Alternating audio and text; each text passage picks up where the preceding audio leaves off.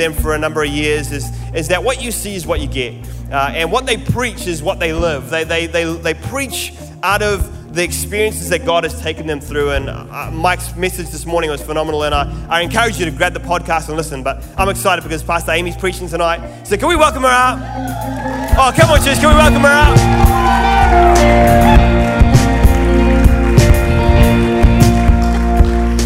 Thank you. So lovely to be here. How you all doing, Botany Campus? Good. I'm borrowing my husband's giant iPad. Feels bigger than me, but it's good. I can see clearly. That's awesome. Wow, I thought it only got, had a heat wave up north, but seriously, it's hot today. Our kids have joined us this weekend. We have 3 kids, Rosie, Josiah, and Zoe, and we forgot to bring their togs, but that didn't stop them getting to the beach today, and they've had some fun. And so, it's awesome to be here. And if you were here this morning, you would have heard Mike speak, and you would have heard and seen that he is a massive fan of football and his beloved team Liverpool. That love has passed on to, honestly, only him, but to all of our children. In fact, our 2 girls, they know that their future husbands will only be asked 2 questions. Do you love Jesus? And do you support Liverpool? And he's not kidding. He's not kidding on that one. No, it's awesome. And just love being here. Love just that we're one church in 6 locations. Just love what God is doing in all of our campuses. And I know that you will have a fired up, refreshed Pastor Stephen Beck's back with you next week. And I know they've been dearly missed and having a wonderful holiday. Well, I just want to share a message with you tonight that actually I shared a few years ago, a message that's deeply personal to me, but at the time that I shared it, I couldn't actually share the personal story, I guess, that inspired this message. And it's a message where I was just desperate for to hear God's voice, to hear his wisdom, and to really know what it means to love like he has loved me. And so I'm really pleased that I'll be able to share my story at the end. So hang in there with me. I want to share with you a passage of scripture that really, every time I read it, it just does something in my heart. And I'm like, I just want to be like this woman. And it's set a week before the Passover. So a week before Jesus is going to give his life and die on a cross for the salvation of all mankind. And this story is actually recorded in 2 Gospels, the Gospel of Mark and the Gospel of John.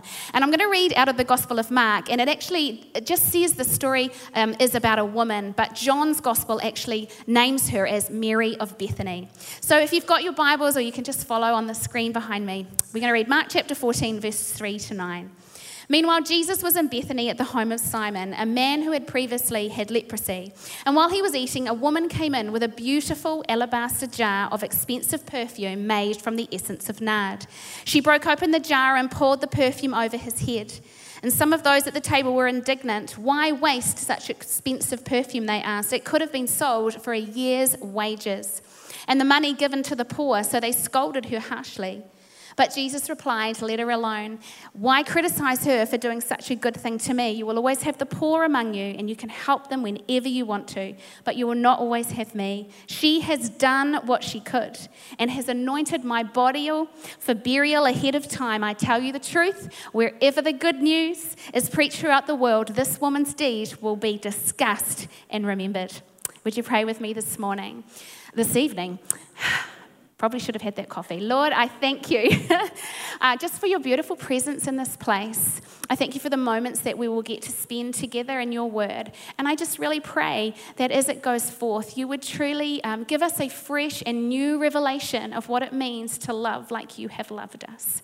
I pray that in Jesus' name. Amen. Amen. Well, I turned 40 last year. Yes, sounds a little scary to say. I used to think that 40 was so old, and now I'm 40. I'm like, oh my goodness me. But no, it's all good. I'm going to be 40 and fabulous. That's the plan. So when I was a teenager, I had the great privilege of growing up in the 90s, which was really just so fun and fabulous. And we didn't know it at the time, but we were the last generation to experience an analog childhood. It's very cool. And for many years, we wandered in the darkness. We were too old to be Gen X, but we were too young to be millennials. And a few years ago, they gave us a name. I know, isn't that so kind of them? And if you were born, anyone here born between 1977 and 1985, you're going to put all these just a few. Hello, my fellow Xennials. That's our name, Xennials. We grew up in a time without the internet, without iTunes or iPhones. We would have to wait for our favourite band's latest CD to be, latest album to be released on CD. My 10-year-old daughter, now, she just downloads any music she likes on our iTunes subscription. I'm like, how good is it to be you, my darling? But one of my favourite Christian bands, or one of her favourite Christian artists, actually, is a guy called Toby Mac.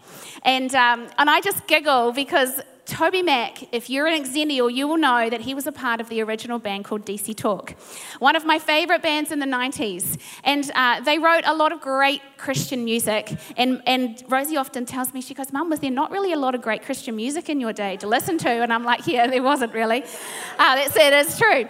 She has so much more great choice now. But they wrote a song called Love is a Verb. And it has stayed with me, just since I first heard it. And the lyrics go something like this. Hey, tell me, haven't you heard? Love is a verb. I think it's time you learned. I don't care what you say. I don't care what you've heard. The word love is a verb. And it has always spoken so much to me that love is more than words. Actually, real love and extravagant love requires some action behind it. I love what James says. He says, don't show me your faith by what you say. Show me it by what you do. You can't know all the right words and then never do anything about it. And I love Mary's story. I really do. And I pray that it encourages you right where you're at this evening. And I believe she teaches us 4 things. It's a little acrostic, so you'll remember, I pray. My first thought this evening, I'm really going to need that coffee, this evening is that Mary teaches us that extravagant love is one that is lavish. To lavish means to bestow in generous and extravagant quantities. And that's what Mary did. She took that beautiful alabaster jar of expensive perfume, and it was made from the essence of nard, and she poured it on Jesus' head. And in the Gospel of John, it records that she poured it on his feet and washed them with her hair. But this just wasn't just any imitation perfume. This was the real deal. This was a family heirloom. I read that, pure nard was made from the dried leaves of a rare Himalayan plant. This would have been a perfume that would have been passed down from mum to daughter. It would have really, if ever, have been used. And yet Mary lavishes it upon her Saviour. I love that. Mary is a character that we come across a few times in Scripture. You may have read in the Gospel of Luke that they're throwing a dinner party, and Mary is with her sister Martha. And Martha is busy with all the preparations, and Mary is sitting at Jesus' feet, which slightly upset her sister. But what I've come to realise, and it seems really obvious to me, that whenever we meet Mary of Bethany, she can appear to be wasting something. Her sister Martha thought she was wasting her time. The disciples thought she was wasting her money. Some of those at the table, they were indignant. They were like, why waste such an expensive perfume? But I love Jesus' reply to her. He says, leave her alone. In verse 6, she has done a good and beautiful thing to me. One of the marks I believe of as a follower of Jesus is to live a life as generous as possible. On every occasion, that's my challenge to you, is to see how you can be as generous and lavish as you can. And to some people, they might look at what you might do or how you might give, and they might deem it a waste. But I'm here to remind you tonight that God sees what you give. God sees how you live your life, and it is never wasted when it is lavished upon Him. Maybe for some of you here, you're on our dream team, and you're serving, and you're involved, and you're using your gifts. You know what? Some might deem that a waste. Maybe there's some stay-at-home parents here, or you're raising your children with God's values, and they might not understand you. Maybe there's some people here in business, and you are conducting your business affairs with integrity, and maybe not getting ahead as some think that you should. Maybe you're an employee here, and you know what? You stay late, you get there early, and some might misunderstand you, but I'm here to tell you that if you live a life of generosity, that as you lavish the gifts that God has given you, it is never wasted. In fact, God will do something really special with it. My second thought is that is that an extravagant love is one that is open. O is for open. You know, the normal custom in Mary's day was for a table of Jewish men to be reclining, and the woman would come in and they would serve, and then they would go to the back room where they would eat and discuss. But not Mary. I love her. She openly, publicly comes into a room full of Jewish men, and she displays her love for Jesus in a way that they totally misunderstood, but Jesus saw. Jesus saw it. She opened herself up, friends, to ridicule and criticism. And they gave it to her with both barrels. Listen to this. Mark 14:5, they scolded her harshly. But that didn't matter to Mary because she was willing to risk her reputation. She was willing to risk what people thought of her to show how much she loved Jesus.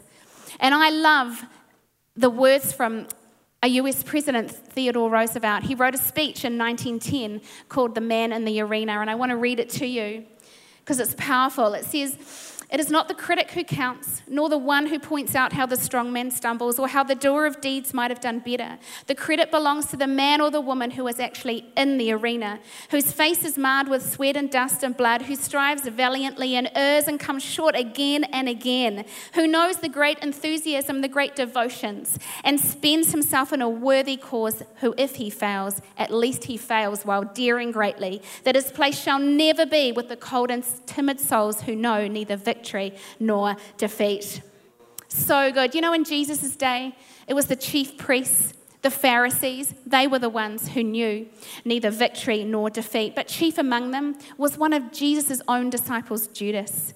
And from John 12, from another recount of the story, we actually learn that it was Judas who initiated the criticism against Mary. How interesting I find that Mary's act of extravagant love is set against the backdrop of Judas's betrayal. You know, Mary loved Jesus openly and publicly, but Judas betrayed Jesus secretly and in private. You know, Mary was criticized for her devotion. Judas was praised for his deceit. And it might appear that he got the better deal, but we know that not to be the truth. And I want to encourage you to love Jesus openly, without shame, without fear of what people may think. Would you risk your image, what you might look like, what people might think of you? You know, one of my greatest struggles and causes of anxiety over especially my adult years has been I have cared far too much about what people think of me. And, you know, I have realized that actually I needed to find a new level of freedom, needed to find who I was in Christ. And so I have gone on a season of Christian counseling in the last 5 years, and it has not always been easy. I wish I'd done it in my 20s and early 30s, so note to some of you. You know what? There is no shame in needing help. There is no shame in needing to get some expert help in areas of your life to find freedom. Because, you know what? I just am so determined to live a life that is open, that doesn't mind what people think or say of me. That's been a huge part of my journey. So let your love be one that is open. Extravagant love is also one that is V for voluntary. You know, love can never be demanded. It can only be given. It can only be volunteered. You know, Jesus gives us all the option to choose to love him, to choose to want to know him. And, you know, I think that Jesus, he would have probably known that Mary had that beautiful jar of perfume, but he didn't demand it of her. Mary freely gave it. She gave what she could. And I love that. That's verse 9. So I want to say to you, bring what you can. Bring what you can. God is not asking for what you don't have. He is asking for what you do have. What's in your hand right now? What are you dismissing that actually if you gave it to God, he would take it and do a miracle in your life and in others? I love the story of how Jesus fed the 5,000 people that came to listen to him. And Andrew, one of Jesus' disciples in John 6:9, he says, well, there's a young boy here and he's got 5 loaves and a couple of fish. But what good is that going to do? What good is that going to do to feed all this crowd? And I was thinking, you know, maybe plenty of others. There was probably plenty of others who had lunch that day. Probably plenty of others who had Subway or Peter Pit, you know, and could have shared their lunch. But because they didn't, they actually missed out on being a part of the miracle that God was about to do. You know, if God ever tells you to empty your hands, empty your pockets, I want to say do it. Be obedient and trust God, because God is in the process and in the habit of doing miracles, and He wants to do a miracle in your life. And when He does, there will always be abundance. Do you know there will always be more than you could dare to hope or imagine? There will always be leftovers, just like in this case, 12 baskets full. And lastly, extravagant love is one that is E for expensive. And all the ladies here tonight might like to say a giant yes and amen to that. It's expensive. Mary paid a great price for that act of extravagant love. You know, the Bible tells us that that expensive bottle, that perfume made from the essence of nard, was worth more than a year's wages. Can you imagine giving a year's salary to God, to anyone, as an act of love? That's huge. In comparison, Judas sold Jesus cheaply 30 pieces of silver, which is about the equivalent to 5 weeks' worth of wages. My friends, when you love extravagantly, it will cost you, but it's worth it. So do it and trust God that He loves you and that He is working all things together for good and for His glory. You know, I think about Mike when he proposed to me, and we've been married for 20 years. Whoa, I know. I got married young. He got me young. But I remember when he bought our wedding and engagement rings, and they were worth about $1,200 at the time. And he was a full-time student, and I know that it cost him. And I hope and pray he thinks it's still worth it. Because let's face it, everybody, I've cost him a whole lot more since then.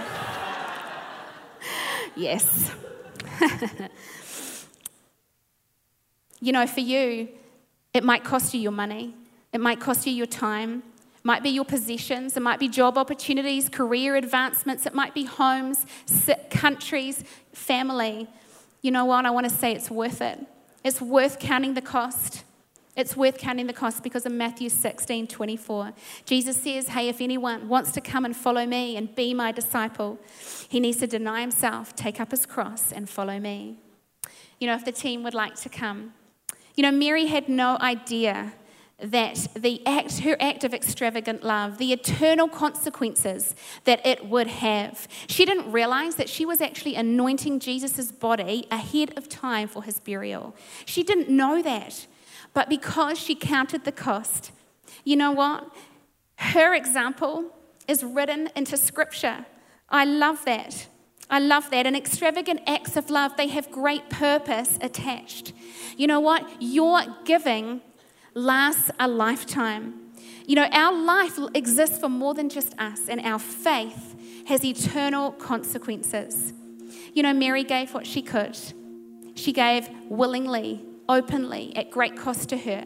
And I love that God engrafted her into the story of the good news. Listen to Mark 14:9. I promise you that as this wonderful gospel spreads all over the world, the story of her lavish devotion to me will be mentioned in memory of her. And I'd just like to share, as I close, just a part of our personal journey that spans over 15 years. So from when I was 25 to now. And about almost 11 years ago, I was in labour with our eldest child, Rosie Grace. She was a miracle. We had waited and hoped and prayed and believed for her for 5 years. And finally, she was on her way. And I had a really long labour, and what else do husbands do in long labours but write a book? And so that's what Mike did. He wrote a book called The Rose Princess and the Special Gift. In fact, he's writing more books. So watch out for that. They'll be his next one's out in a couple of months. But the book was about a princess whose father gave her 3 gifts. And they were gifts for her. But as she went about her day, she came across people that needed those gifts more than she did. And so she gave the gifts away. And she was worried and upset that her father would be mad at her. Oh, on the contrary, he couldn't have been prouder. He couldn't have been prouder of the generosity that she showed. And little did we know that this was a prophetic picture of our family and what God would do. You know, we've always been very open with our fertility journey. In fact, it was in this church that we were children's pastors without children. There were many people sitting in even this room tonight who prayed for us, who believed for us. We spoke messages about it, and God has continually brought us couples over this time just to share with. And some of you may know, but our oldest 2 children are IVF babies, IVF miracles. Rosie Grace was our only embryo to survive. And Josiah James, his cycle was so different. It was textbook perfect, and we were blessed to have 3 frozen embryos. And this is what I want to share with you tonight, because we always intended to go back and use our frozen chosen. We just thought we've got to call them a name. A frozen chosen, that's what we called them. And then something amazing happened. In 2014, I got pregnant for the first time naturally in a decade. Just before we moved to Whangarei, another God miracle, our Zoe Hope. And so, there was only ever going to be 2 options for us. Use our frozen chosen ourselves, or donate them to a couple who couldn't have their own biological children. When I journeyed my pregnancy with Zoe, I struggled with mental wellness, with pre- and postnatal depression. And we prayed, and we just knew our family of 5 was complete. And then we remembered the book, The Rose Princess and the Special Gift. And we just knew. We knew what God was asking us to do. He was asking us to donate. It wasn't easy. It's probably one of the hardest decisions, but I have absolutely no regrets that this was part of God's plan for us. You know, embryo donation is not something that's talked about in New Zealand. It's not very widely known of, but it is a wonderful option for couples in our situation to give life.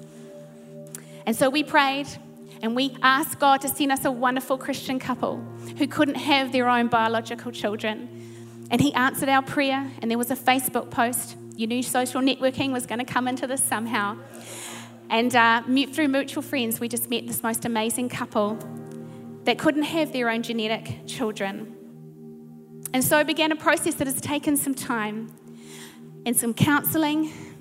But on Mother's Day in 2017, this beautiful couple who thought their dream of having a family would never eventuate became a reality. And I stand here 2 years today.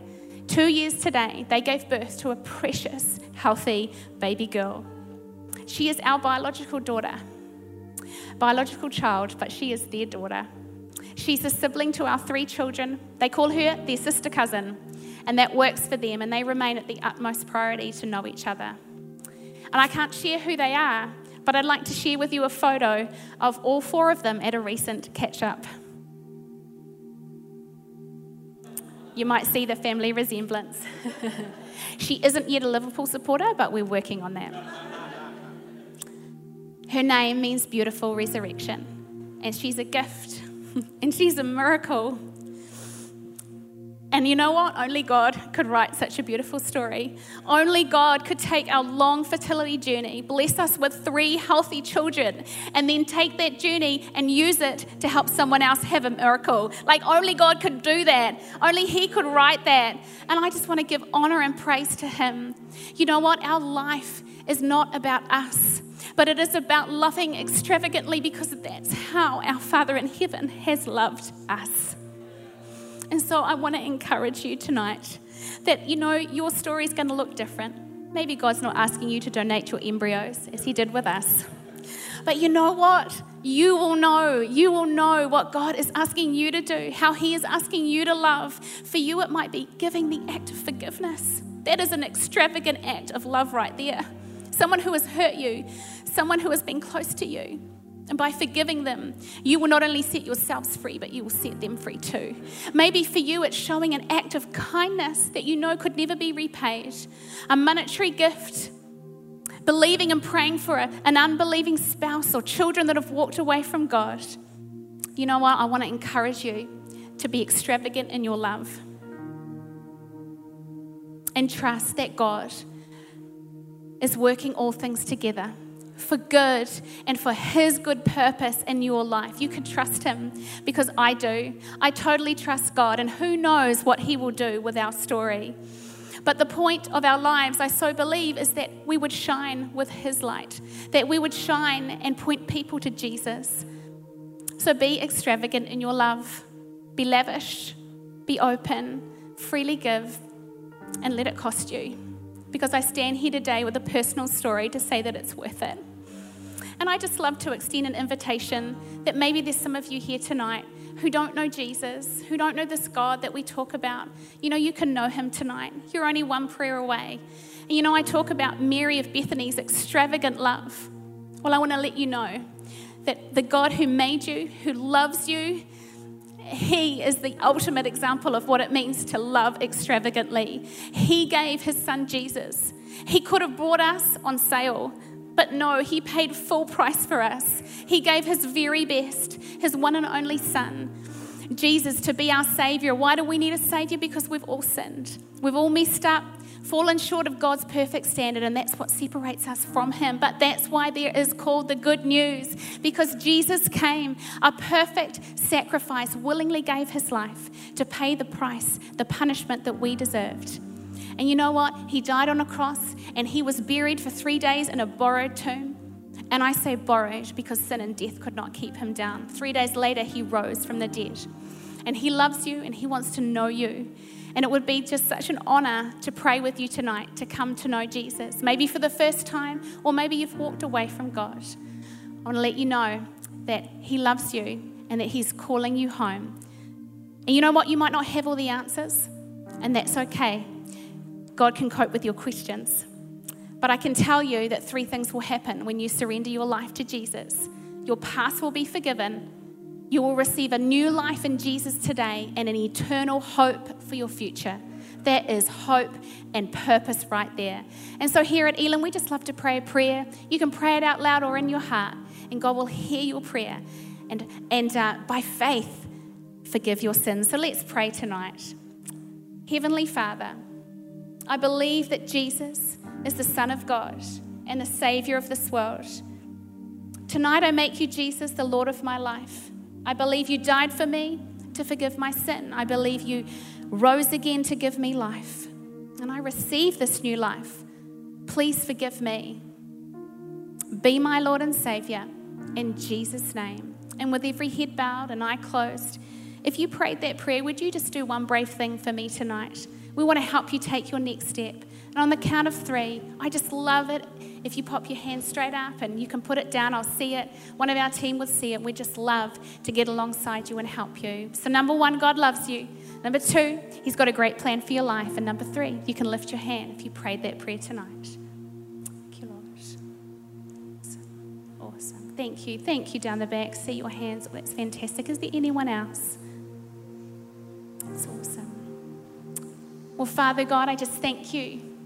There's a party in heaven going on because people have surrendered their lives to you, Jesus. We just thank you for the extravagant love that you've poured out for each and every one of us. And I just pray in the name of Jesus that you would help us all to live a generous life, a life, Lord, that we might be misunderstood, Father God, but would we be people who lavish our love upon you, upon others in our world, that, Father God, we would see you do awesome and mighty things through us. In Jesus' name, amen. Amen. Thanks for listening, everyone.